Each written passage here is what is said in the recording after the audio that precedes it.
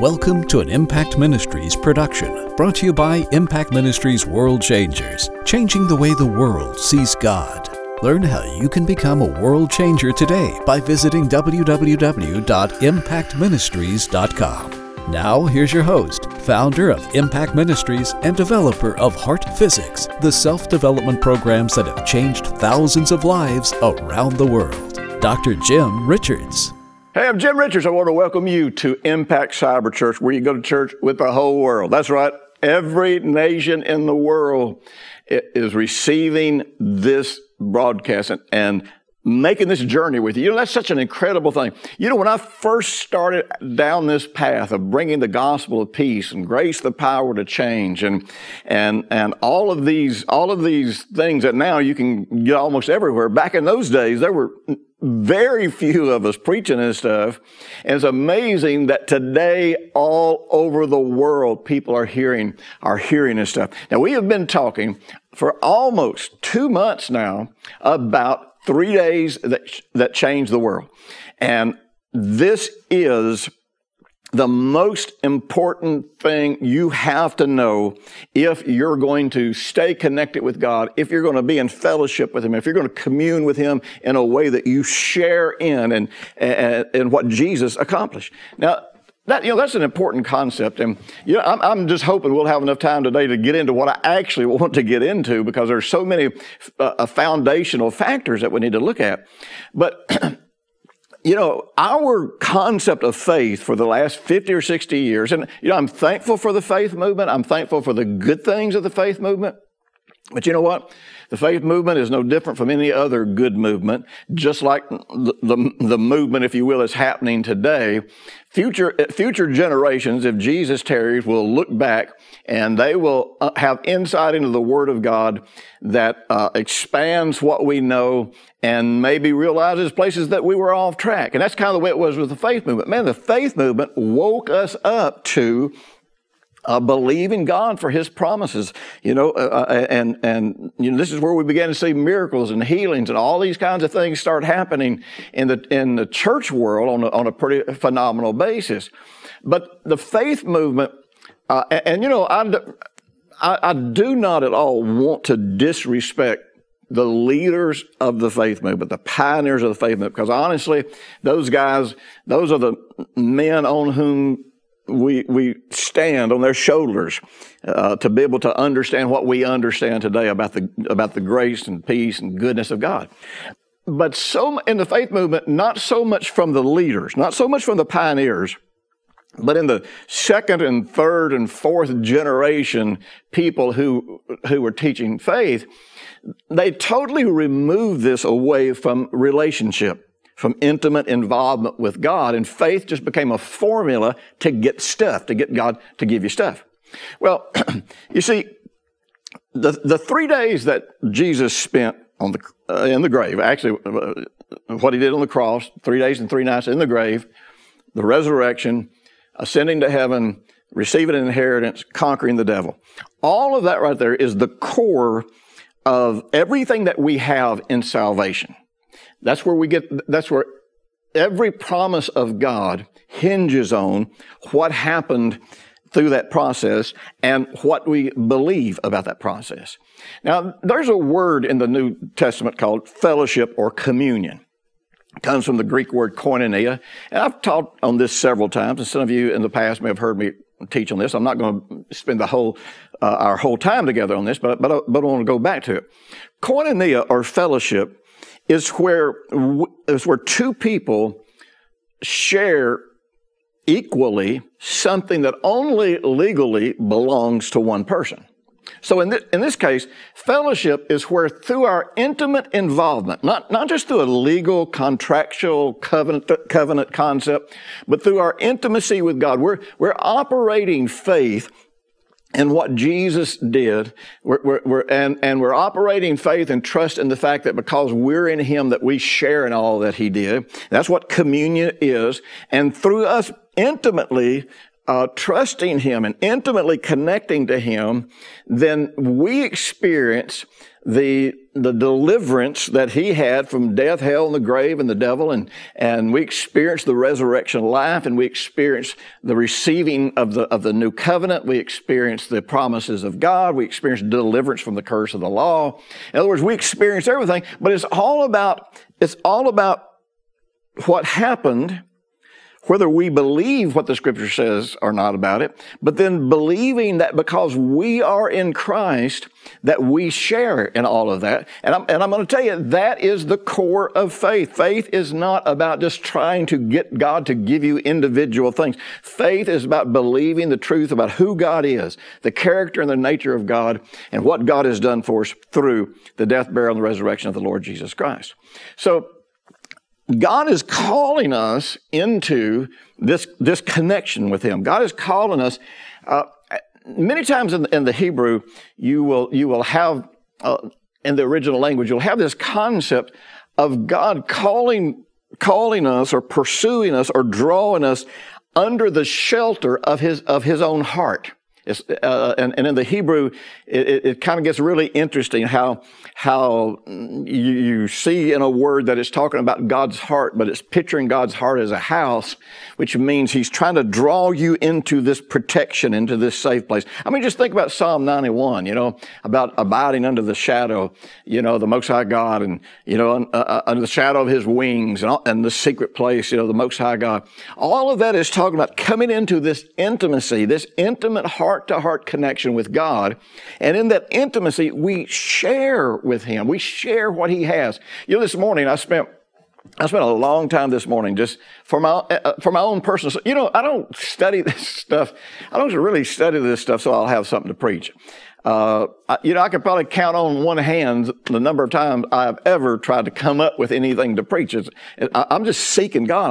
I want to be connected to God. I want to know God. And what you guys hear is the outgrowth of what happens in my life. That's pretty much it. Or what God's speaking to me about, or what God speaks to me about to share with you all. But today I was just thinking about the propitiation. The Bible tells us that in the propitiation is the place where we connect to and we see the love of God manifest. And in the language of the New Testament, it tells us that Jesus, our propitiation, is the cover of the mercy seat. I mean, that's literally what it says.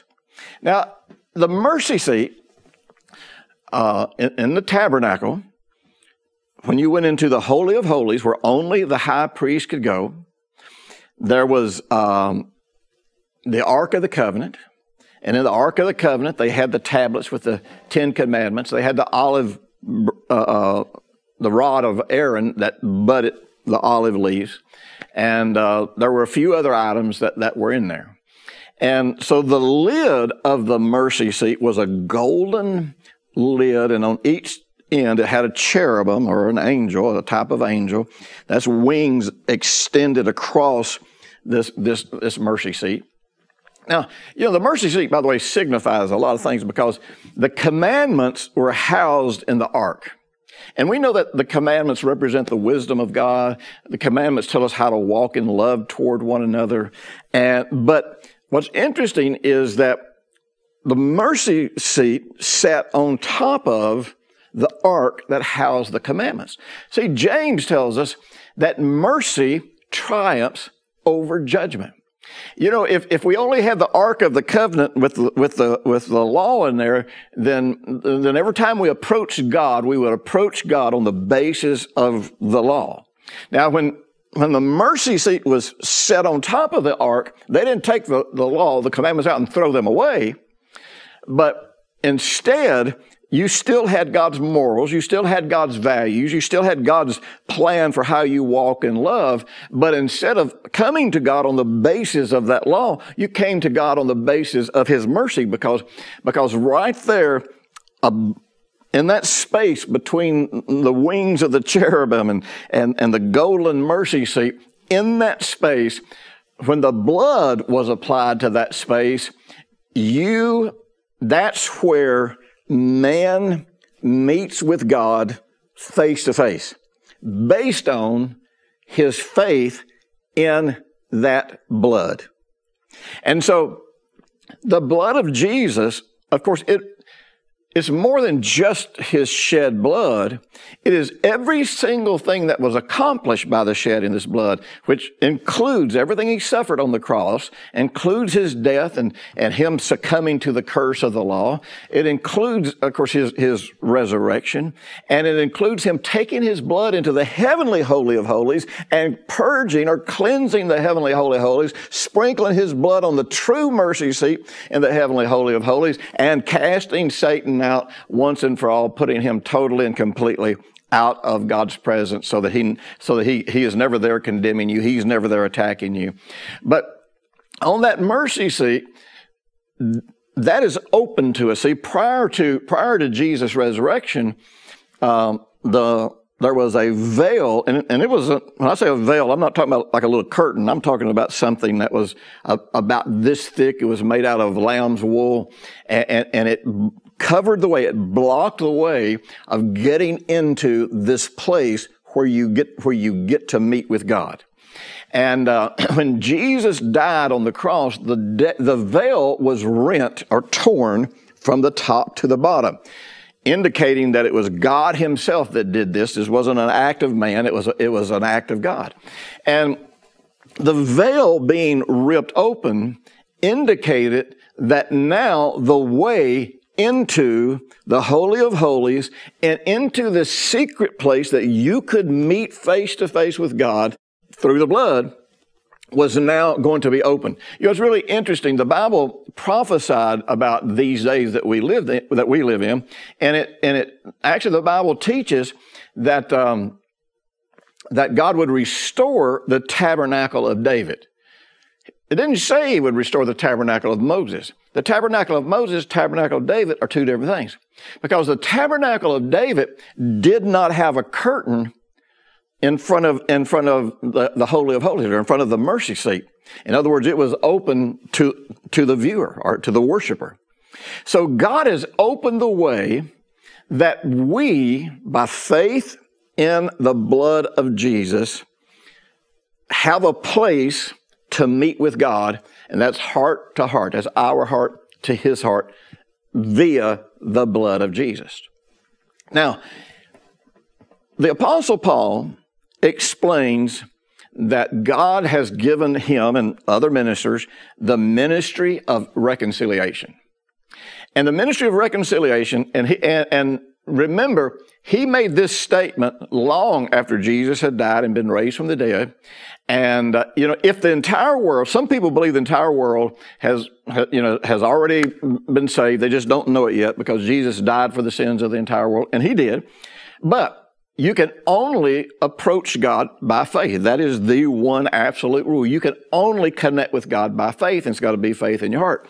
And so years after the resurrection, Paul says God's given us this ministry of reconciliation. This is in the book of Corinthians. And he says, I plead with you, I beg with you, enter into this reconciliation. Well, that word reconciliation is the same word as exchange. So where do we go to enter into that reconciliation? Remember, the reconciliation or the exchange is the fact that he became all of my sin so that I can become all of his righteousness. He took all of my sickness and disease so that I could take health and healing. He took all of my depression and sorrow so I could take on the peace and joy of the Lord. He took on all of my iniquity so I could take on all of his righteousness. It's an exchange. And so, but how do I do that? Where does that happen? Well, I'll tell you where that happens. That happens in the Holy of Holies. That happens when we come to the mercy seat and we approach God through the blood of Jesus. When we and again, remember, this is more than just a formula. I'm approaching God based on everything that Jesus accomplished and knowing that it's all true according to what the Scripture says about it. And it's also true based on the fact that I am in Christ Jesus. I've been crucified to the world. The world's been crucified to me. I am a new creation. I am raised up in newness of life. I share in his covenant. I share in his calling. I share in his inheritance. I share in his victory over the devil. I share in the right hand of God. I share in the presence of God in every single way. I just get, I don't even know if I can't even express how I feel when I'm even making these statements, because this is such a powerful reality. But here's where we want to get to with this. When we come to Jesus, remember, we're talking about getting into this intimate, secret place called the Holy of Holies, or called the mercy seat in reality, and meeting with God there in the mercy seat by faith in the blood of Jesus, and connecting to God in a way that nobody could ever connect to Him through the law. We're not, even though we believe in God's morals, God's values, God's truth, even though we believe that everything He said was true, we understand that that's still not what makes us able to connect to Him. We connect to Him because of our faith in the blood of Jesus, in the finished work of Jesus, in what Jesus accomplished. And when I connect to Him there in communion, knowing, trusting, acknowledging what Jesus accomplished and what that means to my life, that is when I am entering into that exchange, that reconciliation. That's when it is actually going to take place in my life. I remember, back in the 80s, I remember God, this is in the early days of the grace movement. And so many of the people that were diving off into grace, they misunderstood it, kind of took it as liberalism, if you really want to know the truth. And many people kind of just dove off the rails. They stopped having a prayer life. They stopped reading the Bible, all this kind of stuff. And I remember, as I was walking this through my own life, God began to deal with me about the very specific needs that are met in my life by reading and knowing the Bible, versus the very specific needs that are fulfilled and experienced in my life in prayer. And I'm not talking about the kind of prayer where you're begging God to do something for you that He's already done. I'm not talking about the kind of prayer, the codependent kind of prayer, or fighting the devil or any of that kind of stuff. I'm talking about the kind of prayer where you enter into the exchange, where once you have connected to what you have in Jesus, you use your authority and you refuse to let that exist in your life. Or when there's something lacking in your life that Jesus died and rose from the dead to give you, you use your authority and you put on this new man and you bring that forth into your life. And so there is still just as much a place for the Word of God, for a prayer life, and all of this, as there ever was. Really, the truth is there's more of a reason right now. So when we come to Jesus, we experience what we call salvation. And the instantaneous effect of salvation on our life is pretty much being born again. But the problem is, that's not everything that salvation offers. Now, when we come to Jesus, legally and technically, every aspect of salvation becomes ours. But not every aspect of salvation is affecting our life, because the only part of salvation that's truly affecting our life is that which we have heard and believed. There's millions of people that have not heard that healing was part of what Jesus accomplished for us at the cross. They're not getting healed. They're not seeking God for healing. Doesn't make them bad people. Doesn't mean God loves them any less. It means there's a provision or a benefit given to them that they are not experiencing. And you could just go down the list of what Christians, believers, have had given to them that they are not experiencing. Not because they're bad people, not because God's withholding it from them, but because they are not entering into this exchange and experiencing that aspect of salvation. So one of our problems is, the Bible speaks of the fact that we have been saved, we are being saved, and we will be saved. And if you've got a one-dimensional concept of salvation as just getting born again, then you can't reconcile that. You have nowhere to go with that. Realizing that there's this great paradox that says, this has been given to me, but this is all that I've experienced. And some people can't do that because then they feel lack. They feel like you're putting me down. I'm being condemned. It makes me feel like something's wrong with me. Well, you shouldn't see it that way. But the truth is, we've been given all things that pertain unto life and godliness. And any part of that that's not working in my life is because I'm not experiencing that aspect of salvation. And the only way to experience that is to enter into that secret place with God. Enter into that place where God is manifesting Himself, manifesting His nature through the death, burial, and the resurrection of the Lord Jesus Christ.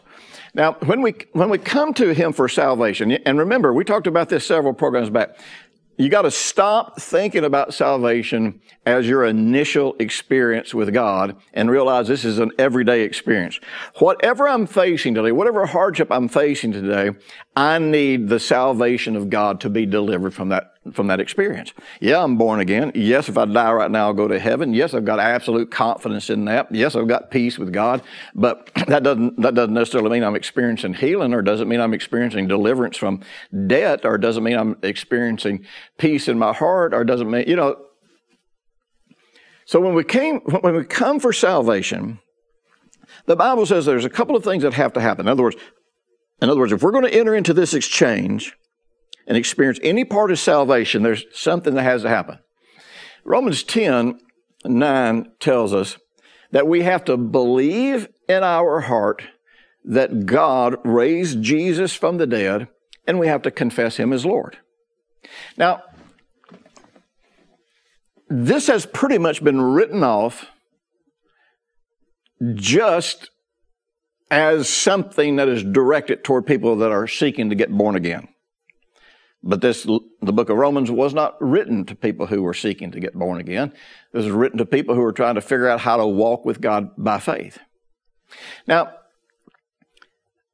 it is made very clear there that it's what I believe in my heart about the resurrection that's going to determine what I'm going to confess about the Lordship of Jesus. Now, one of the reasons it's so incredibly important that you believe this in your heart is because your heart is the seat of your identity. See, faith comes from the heart. Life comes from the heart. All the core factors of life come out of our heart.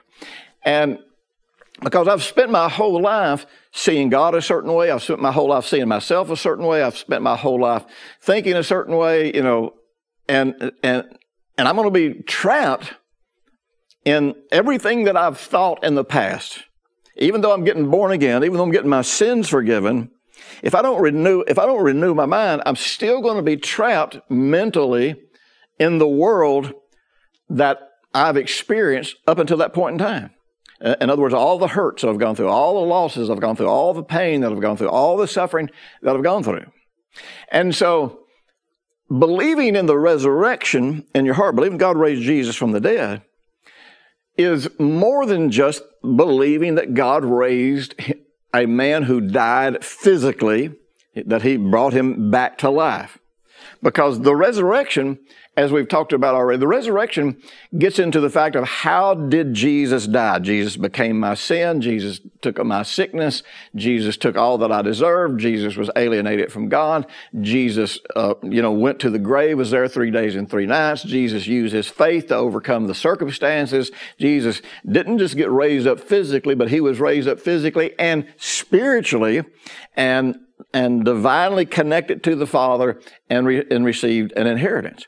Now, the heart affects or is the seat of my identity, because all of these experiences that I've had in the past become my sense of self. In other words, I define life and I define who I am based on all of the experiences that I've had up until this point in time. Now, the Bible teaches us in the book of Proverbs, the 4th chapter, that we should guard our heart with all diligence, vigilance, because out of our heart flows all the issues of life. And we've talked about this in the past. That word issue could just as well be the word boundaries. And so every boundary or every limitation in my life, you say, well, what do you mean limitation? Anything that limits me from having God's perfect will in my life. You say, well, what is God's perfect will? Well, go back to the Garden of Eden if you want to know God's perfect will. There was no sickness, there was no disease, there was no suffering, there was no pain, there was no hardship, there was no lack, there was no fear, there was no discomfort.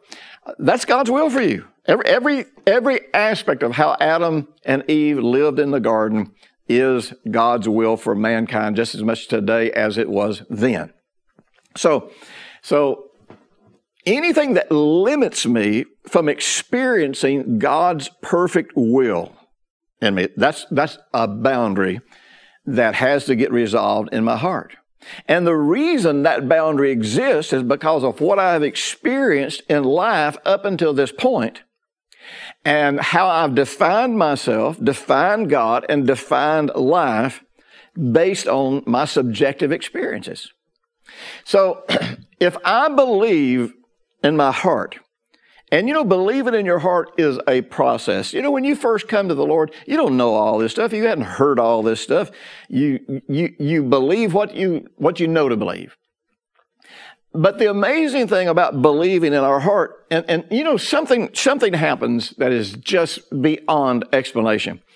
Today when I was reading about the mercy seat this morning, one of the things that came out was the fact that when the priest went into the Holy of Holies in the Old Testament, once he went behind that curtain, nobody ever saw exactly what happened in the exchange where the mercy of God was extended to the nation of Israel. Likewise, when Jesus goes into the Holy of Holies with his blood, you know what? There's some things we don't know. There's some things it's never been explained to us exactly what happened in there. This gets beyond intellectual information, but something happened that is beyond words, that when we believe this with the deepest part of our being, it somehow becomes a part of who we are. And when it becomes a part of who we are, we feel connected to the resurrection of Jesus. We feel connected to who he is as this person that has been raised up. And I can tell you this, on some level, when you first came to Jesus, if you surrendered to him as Lord, if you believed the gospel and surrendered to him as Lord, you, to a great degree, entered into this exchange. You, from the deepest part of your being, connected to God, and something happened that was beyond explanation. Well, I got news for you. God's got a million more things that you can experience that are beyond explanation, that are beyond understanding, that are part of the salvation that Jesus died to give you for. Listen, that's as far as I can go. I knew I wouldn't get very far in this. We're going to pick the rest of this up next week when we come back. So be sure and be back with me, because we're going to get into aspects of this thing about believing in your heart and confessing with your mouth, and why this is so incredibly important. Now listen, if you're watching me on YouTube, be sure at the end of this to like this so that people all over the world are subscribed to it, so people all over the world will have the opportunity to see this. And if you want to get my series, 3 Days That's Changed the World, so you can get all of these details and a lot more, you can go to impactministries.com, or you can go to moveyourboundaries.com at Impact Unlimited, and just for $1 for your first month, you can subscribe and you can get access to 3 Days That Changed the World. You can get access to other series and books that'll be life transforming, and that'll give us more resources to help us reach out and change the way the world sees God. I'm sorry I couldn't go any farther than this today, but you know what? I'm just trying to give you as much meat as I can give you, because I want you to have something to sink your teeth into, to believe and enjoy. I'll be talking to you next week. See you then. Thanks for listening to the weekly Impact Ministries World Changers podcast with Dr. Jim Richards. If you like what you've just heard, we encourage you to share our web address, www.impactministries.com, with friends and colleagues. Be sure to check out the resources section of our website for previous podcasts and our videos. Join us next week for another great message by Dr. Jim Richards.